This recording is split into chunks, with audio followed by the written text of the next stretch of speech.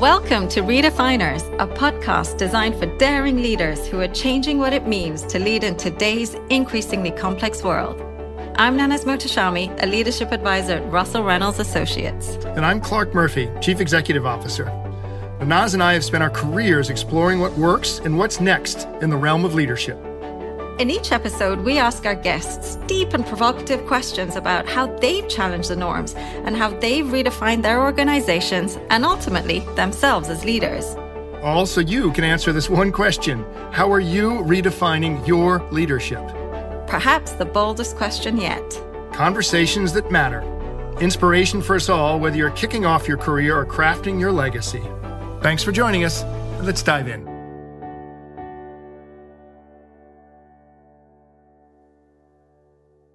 Hi, everyone, and welcome to Redefiners. We are so looking forward to our conversation today as we're going to talk with a global leader who's led and transformed organizations across a number of industries. Clark, I am super excited to meet our guest, as in my mind, he is one of the first global business leaders that's not just talked, but done something about sustainability. And I love the way he defines sustainability as businesses having to reinvent themselves to combine profits with responsible and sustainable conduct. I'm really interested to chat with him because there aren't many chief executives who've become strong chairs where they change from execution to governance as their priority. It's actually kind of rare. Secondly, he's been involved with companies that are over 100 years old. They're so traditional in culture, but yet they've undergone tremendous change. I mean, they've proven they could transform, and that's not easy for modern companies, much less traditional ones. So I'm pretty curious what the magic is here. Absolutely. Our guest today is Jim Hagemann Snabe, who is the chairman of Siemens AG, also chair of A.P. Moller-Maersk, the shipping company, and a board of the trustees of the World Economic Forum. And in fact, he chaired the chairman, if you will, at the World Economic Forum. As you probably know, he was the co-CEO of SAP. He's an author, co-founder of IDENIA, and on a variety of advisory boards. We'll get in a little bit more of that conversation, but he has redefined, literally, different aspects of leadership where he was at SAP, Siemens and Maersk. Leaders around the world seek his opinion, and we are too. Jim, thank you for joining us on Redefiners. Welcome. Thank you very much, Nanas and Clark. Great to be with you today, and I look forward to this conversation. Actually, it's one of my favorite topics. I think the world needs strong leadership, and we have a fantastic opportunity to create a better future. Jim, before we talk about leadership and sustainability and transformation, I actually want to start talking a little bit about you. You've had an interesting start in life. You spent some of your formative years in Greenland, of all places. I don't actually think I've ever met anyone who's lived in Greenland. You then have had a really fascinating career path, starting as a trainee at SAP and ultimately becoming CEO, with a few chairmanships to follow. Tell us a little bit about that journey, some of the key points throughout the time and the key influences. In hindsight, Greenland is in many ways defining, let's say, the respect we need to have for nature. If you grew up in Greenland, you know how much you need to respect nature. And secondly, it is a great reminder of the climate change that is happening right now as we speak. But if I look at my career, I would say I've been extremely lucky. Lucky to find a company that turned out to become a leader in its category, which of course means plenty of opportunities. But what strikes me the most from my time with SAP, which is more than 20 years actually, is that SAP taught me that you can and you should reinvent the company when things are going well. Mm-hmm. Jim, as you look at that, is there a moment at SAP that was a redefining moment for you as you think about reinvention? It probably didn't start out that way, I would assume, as you were trying to make it in the company. But is there a redefining moment that led you to that? The real redefining moment for me was actually on a journey. I was invited to join a program that INSEAD, the business school in France, had launched. It was called a Vera Quest, and it was really about teaching global leaders about globalization and about the environments and societies in which we operate companies. And It meant a week of frameworking at INSEAD in France. And then we went a week to India. And I met some of the richest people on the planet, some of the poorest people on the planet. We spent time in the slum of Mumbai. And coming out of that, I realized how important a role business leaders play in solving the problems that we have on this planet. I saw a woman, 23-year-old, who had found a way to educate young kids on construction sites in Mumbai. And I realized that leadership is not about the power you have, but the impact you can have. And when you have leadership, there is no problem that is too big to be solved. So I came back a completely changed person. And I decided to use my leadership in companies to help progress some of the problems in the world, while, of course, still making a good business. And I've tried to pair those two problems ever since. But I love what you say about leadership being about impact, not power. What's the impact that you've had that you are most proud of? That's a good question. Well, for me, inspiring the companies that I've been involved in taking a very significant, proactive role in solving some of the problems that are related to that kind of business that they're in, and not seeing that as a disadvantage or a zero-sum game versus shareholders has been probably what I'm most proud of. I've seen it now 3 times at SAP. We drove a dramatic transformation of the company towards, let's say, optimizing scarce resources.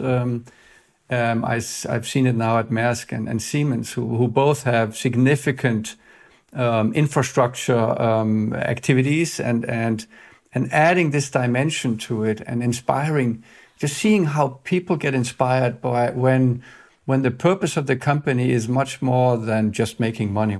Not sacrificing making a good business while you actually care for the bigger problems at the same time. Let's talk about the 2 companies that you mentioned just then, Siemens and Maersk. These are 100-plus-year-old companies. And if I may say so, they're kind of European companies that are quite ingrained in their cultures. How do you bring about change in a company that has such an ingrained culture? Take us through the nitty-gritty. What were the challenges? Did you ever want to pull your hair out? How did you overcome it? Particularly, I guess, as chair. I mean, the first reflection is, of course, that if a company is more than 100 years, and Maersk is 117 years, Siemens is 173 years, which is quite remarkable these days, where many companies have, one iteration and then very successful, and then they disappear. I think the average S&P 500 life is now 16 years. So in that light, this is quite remarkable. If you have a company that's more than 100 years, it must have been able to reinvent itself many times. Otherwise, it wouldn't be around. Yeah. So that's the starting point. Secondly, both of the companies have an element of family business. They are not family businesses. They're both publicly listed companies. But in both companies, there was not only a permission to think long-term, but almost an obligation to not give up the long-term success for a short-term gain. Werner von Siemens has a quote exactly like that. And one of the key values of Maersk is taking care of today while preparing for tomorrow.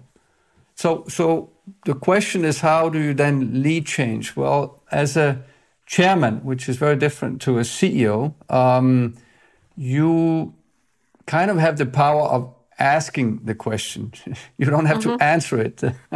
And if you believe in, like I do, that if you ask the right questions in the right sequence, you can actually force the right kind of thinking and reactions. That if there's one thing that I would say is important, that challenges the assumptions that were right to create the current success, but may not be right to stay relevant and successful in the future. Many a chair has tried to manage rather than govern. It's a trap for great chief executives who become governors. Jim, can you talk about the board role in transformation and then the chair's role in transformation as you have worked with these two companies in particular? I actually believe the board plays an important role in transformation. The best way to describe it is that, early in my career, I did see boards, and I've seen and heard many, boards where a lot of the time the board is looking in the rear mirror. We are revisiting last quarter's results before the earnings calls, and we are wordsmithing, the quotes from the CEO, which in my mind is not a very valuable activity for a board, because the last quarter is already done. And so I believe that the board has an important role in creating space for a discussion around the future. And in my boardrooms where I chair, I have this an interesting rule of thumb, which is we'll discuss the past until lunch, and we'll discuss the future after lunch. And then I give, of course, management permission to decide when we have lunch, but never later than 2:00.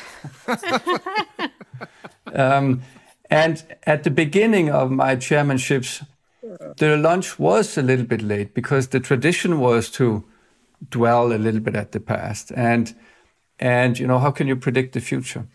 And nowadays we have early lunches because it's obvious that in these times of such dramatic change, we need to have a discussion about what are our assumptions for the future. We need to figure out what assumptions that led to the success are no longer valid. We need to figure out what are the capabilities that will be critical for the future, which we don't have today, and we need to make sure that those progress. I fundamentally believe that the board is trying to do this through 4 specific tasks. Number 1, the board is responsible for making sure that the company has a relevant strategy. Point number 2, the board needs to make sure that the company has the right management. And the sequence of this is important. I believe you need to start with strategy before you select people. And Clark, you will know that more than anyone, because otherwise you get what the current management is capable of, not what the company will need from a strategic point of view. The third task is to have a clear definition of how do we define success. And success is not always just the results of the company. In my mind, it is also measures that indicate whether we are developing the capabilities that are critical to be successful in the future. And I call that transformation metrics, not result metrics. And it is as important as measuring the results, because otherwise you will optimize the current and you will become better and better at becoming irrelevant, which is not necessarily where you want to go. And of course, the last point from the board is where many boards use a lot of time, is to make sure that you have good governance and you are compliant and manage risk. But that's not about avoiding risk. I actually believe that in times of radical change, not taking a risk is the biggest risk you can take. Listen, this is the playbook one would hope for a company to remain relevant. As the phrase goes, don't be reverent, remain relevant. I think when we work with boards, helping the board think about their future strategy as defining their leaders for the future is one of the biggest hurdles that we face. In the beginning of the process of picking future leaders, a lot of board members are focused on today, not tomorrow. So they're repeating kind of a mirror of today's leader, not what a company's going to need for tomorrow. Can you tell us about board members who may not be as future-oriented, as relevance-oriented, and how you help manage the board process to either unify them or have the healthy debates on relevance? So the first thing I did when asked if I would chair a board is in both cases, I actually wrote a letter to the board and said, if you choose me as chairman, this is what you get. And that document includes my vision around a board that's future-oriented, not past-oriented. And it talks about how we will use committees to take some of the compliance stuff away from the joint discussions in the board And it talks about how we will maybe even create innovation-oriented committees to go deeper in some of the experiments. And then I basically asked the board, are you sure you want me as chairman? And my experience is that even board members who were very backward-oriented or very compliance-oriented or risk-avoiding actually get inspired by the conversation you can have when it's about the future, the experiments, and the opportunities that the company could become, rather than the revisit of last quarter's numbers. Clark, can I actually turn the question on you? We're talking a lot about change and how you kind of manage through that. You've just led I think, I'm biased, fantastic transformation at Russell Reynolds, and you'd think professional service firms are one of the hardest places to bring about change. Does what Jim say resonate? Did you implement that with the Russell Reynolds board?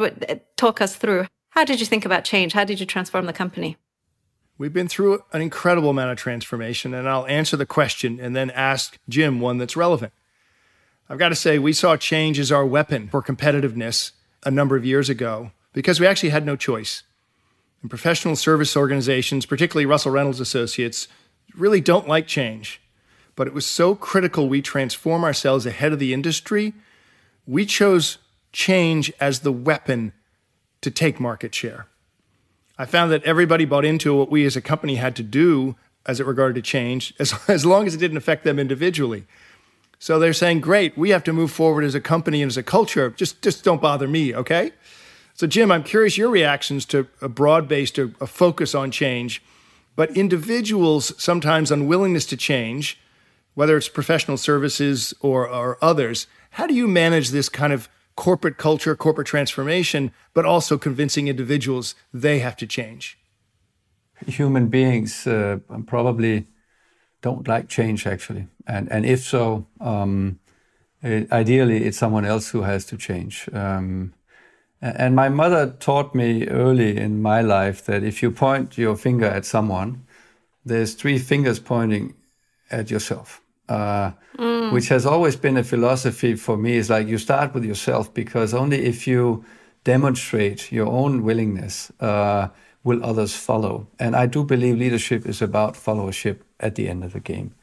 You know, I often say as a joke, you know, if you think you're leading and you look behind and there's no one behind you, maybe you're just out for a walk. So that's one dimension. The other one is when a company is in trouble, change is easy. Even individuals are willing to change because they know the alternative is worse. And so how do you get people inspired to change if things are good? We have this assumption that if it ain't broken, don't fix it. And I'm like, well, if it ain't broken, consider fixing it, you know, experiment to find a better way. And I believe that if you really want people to change, also themselves, not just the organization, they need to be inspired about a future that is so more inspiring for them as well, that they would change their own behaviors to get there.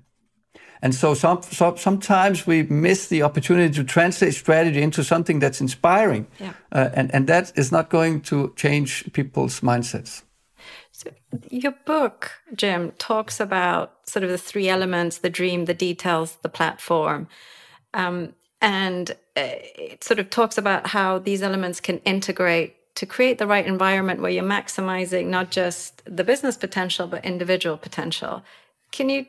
It all sounds wonderful, but can you tell us a bit more about that? What does the dream, the details, and the platform all mean? I think the industrial age taught us that if you want to make sure that a strategy is executed, then you have to basically cascade the strategy down in a business plan.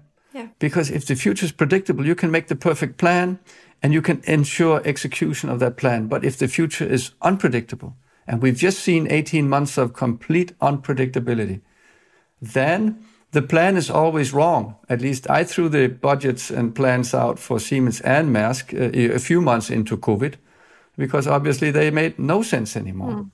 And now is the time when we need something different. Not a plan which kind of limits people's imagination.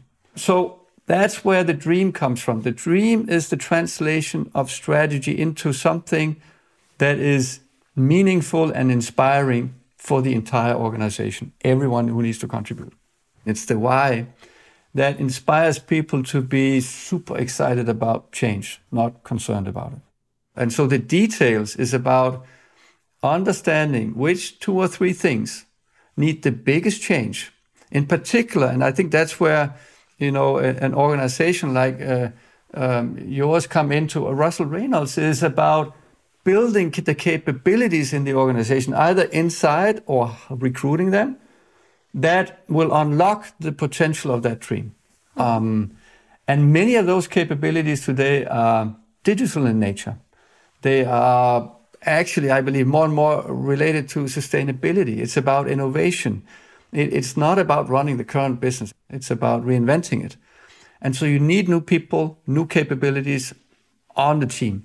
And now the issue is that you have a long distance between the dream, which is, far out there, but very inspiring. The details, which is what we do in sports. We train every day to play the game in a different way tomorrow. And that leads us to win in the dream. And between those two, we have an element, we call it basically the mindset and the framework, which is about a kind of a platform for change where we unleash human potential. We make sure they think the same things, they have the same mindset when they make their own decisions, so we don't need managers to make decisions. Then human beings have such an incredible potential to do things we never imagined, which is why it's never in a business plan. Let's take a quick break to hear from Kurt Harrison, a managing director with Russell Reynolds Associates in New York. There is a lot of talk about sustainability right now, but how much of this talk is translating into action? We wanted to understand the real state of sustainability integration into global business. So we asked more than 12,000 C-suite executives, board directors, next-gen leaders, and employees for their views on sustainability progress. What we found was a big divide between what leaders say they are doing and what employees were actually seeing in the front lines. For example, while 78% of C-suite leaders say that their organization is doing all it can to address climate change, only 53% of their employees say the same. And while 73% of C-suite leaders think their organization puts the same level of importance on environmental sustainability as it does on profits, just 48% of employees would agree. So how can business leaders close this gap? We identified a 3-step plan. First, lay the foundation. Make sustainability a critical leadership requirement by rethinking the way you select, develop, and reward your next generation of leaders. Second, set the plan. Develop your sustainability strategy and make sure it is aligned with and integral to your core business strategy. Third, enable the change. Build true employee engagement around your sustainability vision. For those who are able to bridge these divides and drive real sustainability action, triple bottom line dividends await. To learn more about how your organization can develop best-in-class sustainable leadership, go to russellreynolds.com/insights. Now let's get back to the conversation with Jim. Jim, you talk about sort of unpredictability. You talk about being much more sort of future focused. Has that changed what you look for in CEOs? I mean, we now often talk about sort of learning agility, LQ, more than IQ or EQ. Do you have some kind of framework where you use to assess future CEOs or characteristics that you think are now more important in CEOs, given what you've just said? Nowadays, I'm looking for very different capabilities. I'm assuming that if you're at that level where you could be the potential next CEO, you've already proven ability to execute. So that's not a key concern that I have. I'm looking for people who have, first of all, ambition. Ambition not to do next year 5% better, but to reimagine. So that I also need people with a level of curiosity and a level of openness to listen to others. I'm much more looking at the personal traits than the experiences. Jim, we want to pivot a little bit here and talk about unconscious bias and how that affects relationships or in fact, affects potential leaders. There's a moment when I personally went into a room at a European meeting, and the person I knew best, which increasingly were male leaders in our leadership team, and a woman I respected came up to me. She said, "Why do you always walk to the people you know best? You ever thought about walking into a room as the CEO to a person you know least and what that might signal, as opposed to the gang of typically men you know the best?" This is obvious, Jim. I've never forgotten that discussion, and I've walked into rooms completely differently ever since she said that. You talk about finding those that have metrics focused on the future and not the past. How do you help find or encourage looking for people that may not look like themselves, or that leaders recognize that they are only looking for people that look like themselves? How do we get out of the box and seek people different from ourselves? It's a super important question, because without that, you will have a team who all have the same background and way of thinking. I use probably two tricks to do that. One is I am very keen on learning from other companies, ideally in other industries. As I remember at SAP, we installed what we called a leader's quest, where we would go out and visit other companies in areas that were not the same as ours. I mean, we assumed we were the best, so how could we learn from peers in the industry? We had to learn from other industries. So as one example, we knew we needed to be able to acquire companies and integrate new capabilities, and we went to Cisco. We knew at SAP that we had not the best and most exciting user experience in the world. Most ERP systems look pretty awful, to be honest. And so we went to the gaming industry and talked with them about how do you create inspiring interactions with people. I still remember at EA Games, they had this mantra that they don't release a new game if you don't see visible joy in 7 minutes from the user. And I could ask the engineers at SAP, so do you think we're more or less than 7 minutes to see visible joy from our systems? These conversations open their eyes from assuming we are best to, wow, there's someone out there who just do these things much better. And of course, we couldn't look inside the company for those capabilities. We needed to look outside. And so those are some of the tricks, the openness to learn from others, but also this ability to identify what are the capabilities that we lack today, which are absolutely critical for the future, and how do we recruit them and make sure that they love to be part of our journey. You talk about the future. We're at an inflection point, I think, around sustainability. It's risen in volume, importance, and visibility in the last 18 or 24 months. And you've talked about the UN Sustainable Development Goals. At this pace, we'd probably realize them by 2090, and the goals say we got to get there by 2030. What do we do to change the pace of change, the pace of progress? We've got to. What would you do? I think that is probably the most fundamental question we all have. I read the IPCC report that came out recently as well. I mean, that one is very clear, and I would, just inspire everyone to read that, because it talks about a level of urgency which we have not really lived up to yet. It talks about, the level of impact, which is also very, very concerning. So it's almost like we've not seen anything yet in terms of problems in this world, and we're too slow. So that's a wake-up call. And I'm assuming that the humans that need to do something about it are mostly the humans that run companies, because it is the companies that have the impact we need. And to be sustainable is a competitive advantage, not a disadvantage. The political system can give us some means for that, like a price on carbon, which makes it business-wise more attractive, but we need a dramatic change.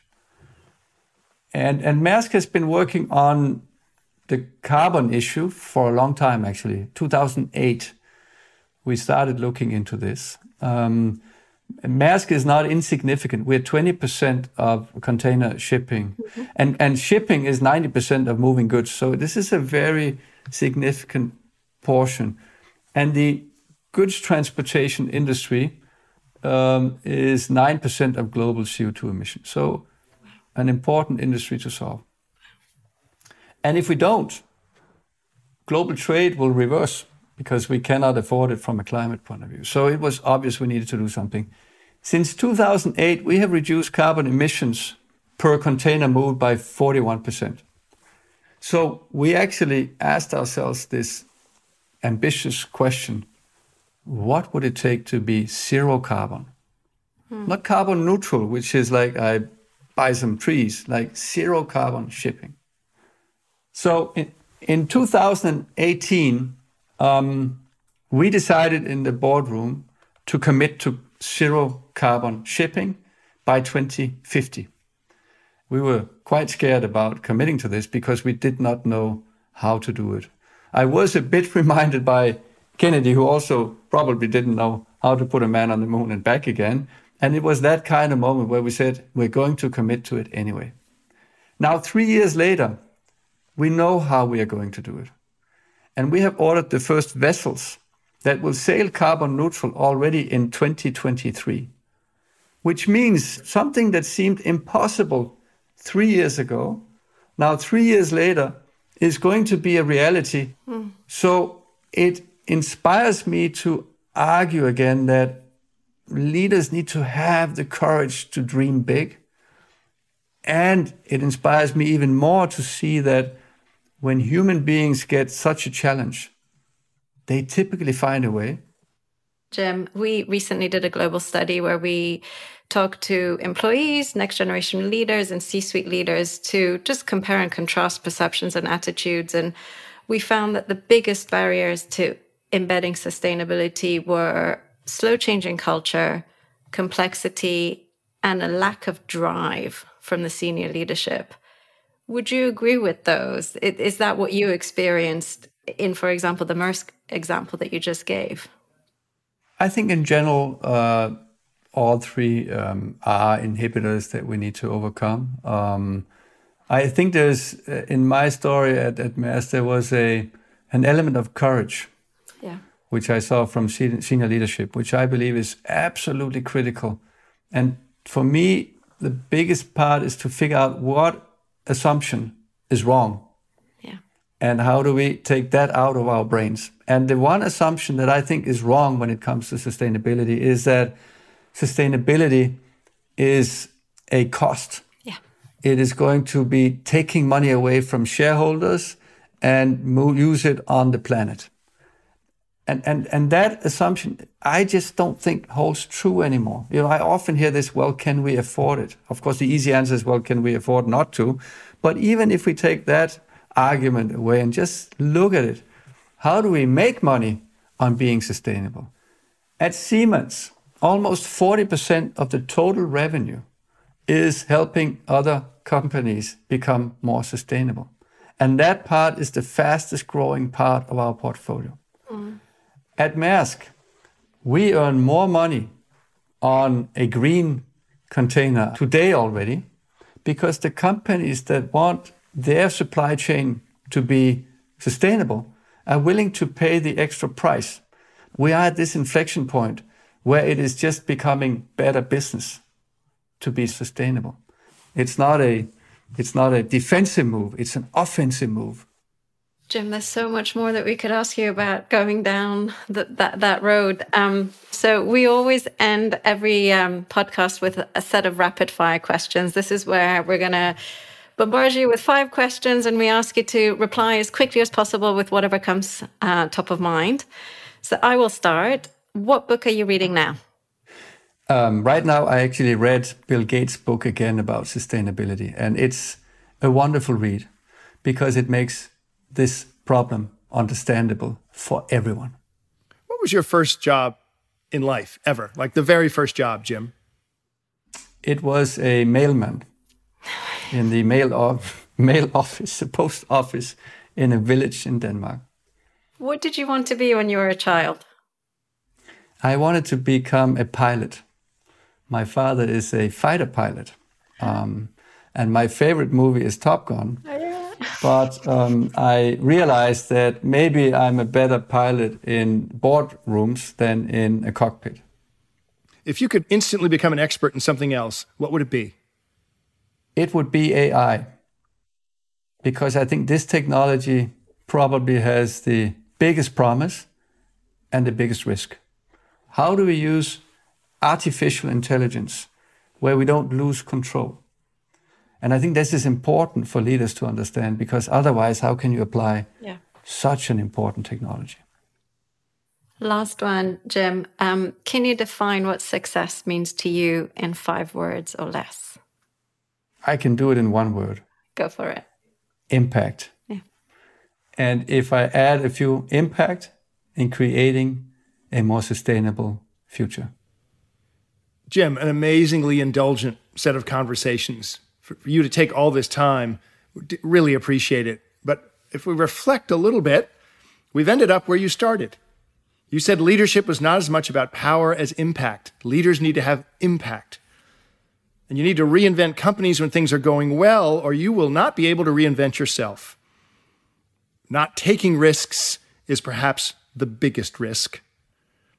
And metrics, importantly, should be about the future and what we want to get done then, not optimizing present results. Stay focused on the future. You've left us with how we should look forward, not just keep thinking about today or yesterday, which is a fascinating transition, and we're incredibly appreciative. We want to keep this conversation going. We're going to focus on the future by having you come back. Thanks, Jim, so much. Clark, this was truly a pleasure for me, Nanas, as well. I often say that we are lucky to be leaders in times of such radical change. But with that luck comes an enormous obligation. Yeah. And I am very optimistic about the future we can create. So thank you for having me. Thank you. Thank you. Thanks for joining us on this episode of Redefiners. For more dynamic insights from leaders from across industries and around the world, listen to Redefiners wherever you get your podcasts. And to learn more or get in contact with us, visit our website at russellreynolds.com, find us on LinkedIn, and follow us on Twitter at RA on Leadership. See you next time.